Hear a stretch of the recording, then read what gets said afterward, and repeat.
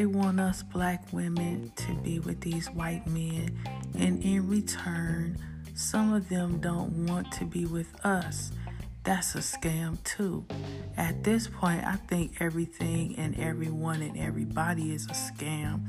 Nobody is legit these days.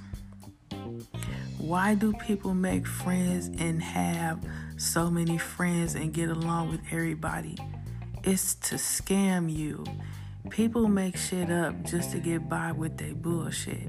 That's all it is.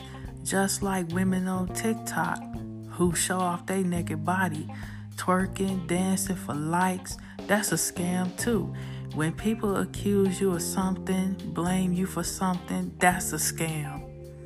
To call you out, your name, or even stalk somebody, it's all a scam. Because all they doing is making things up. It's to make things up, make something up to say about you. That's all they can do. To scam you is to make something up. That's what it is. That's how it is. That's how it always been. To advertise, to get some money. Sincerely, Freeland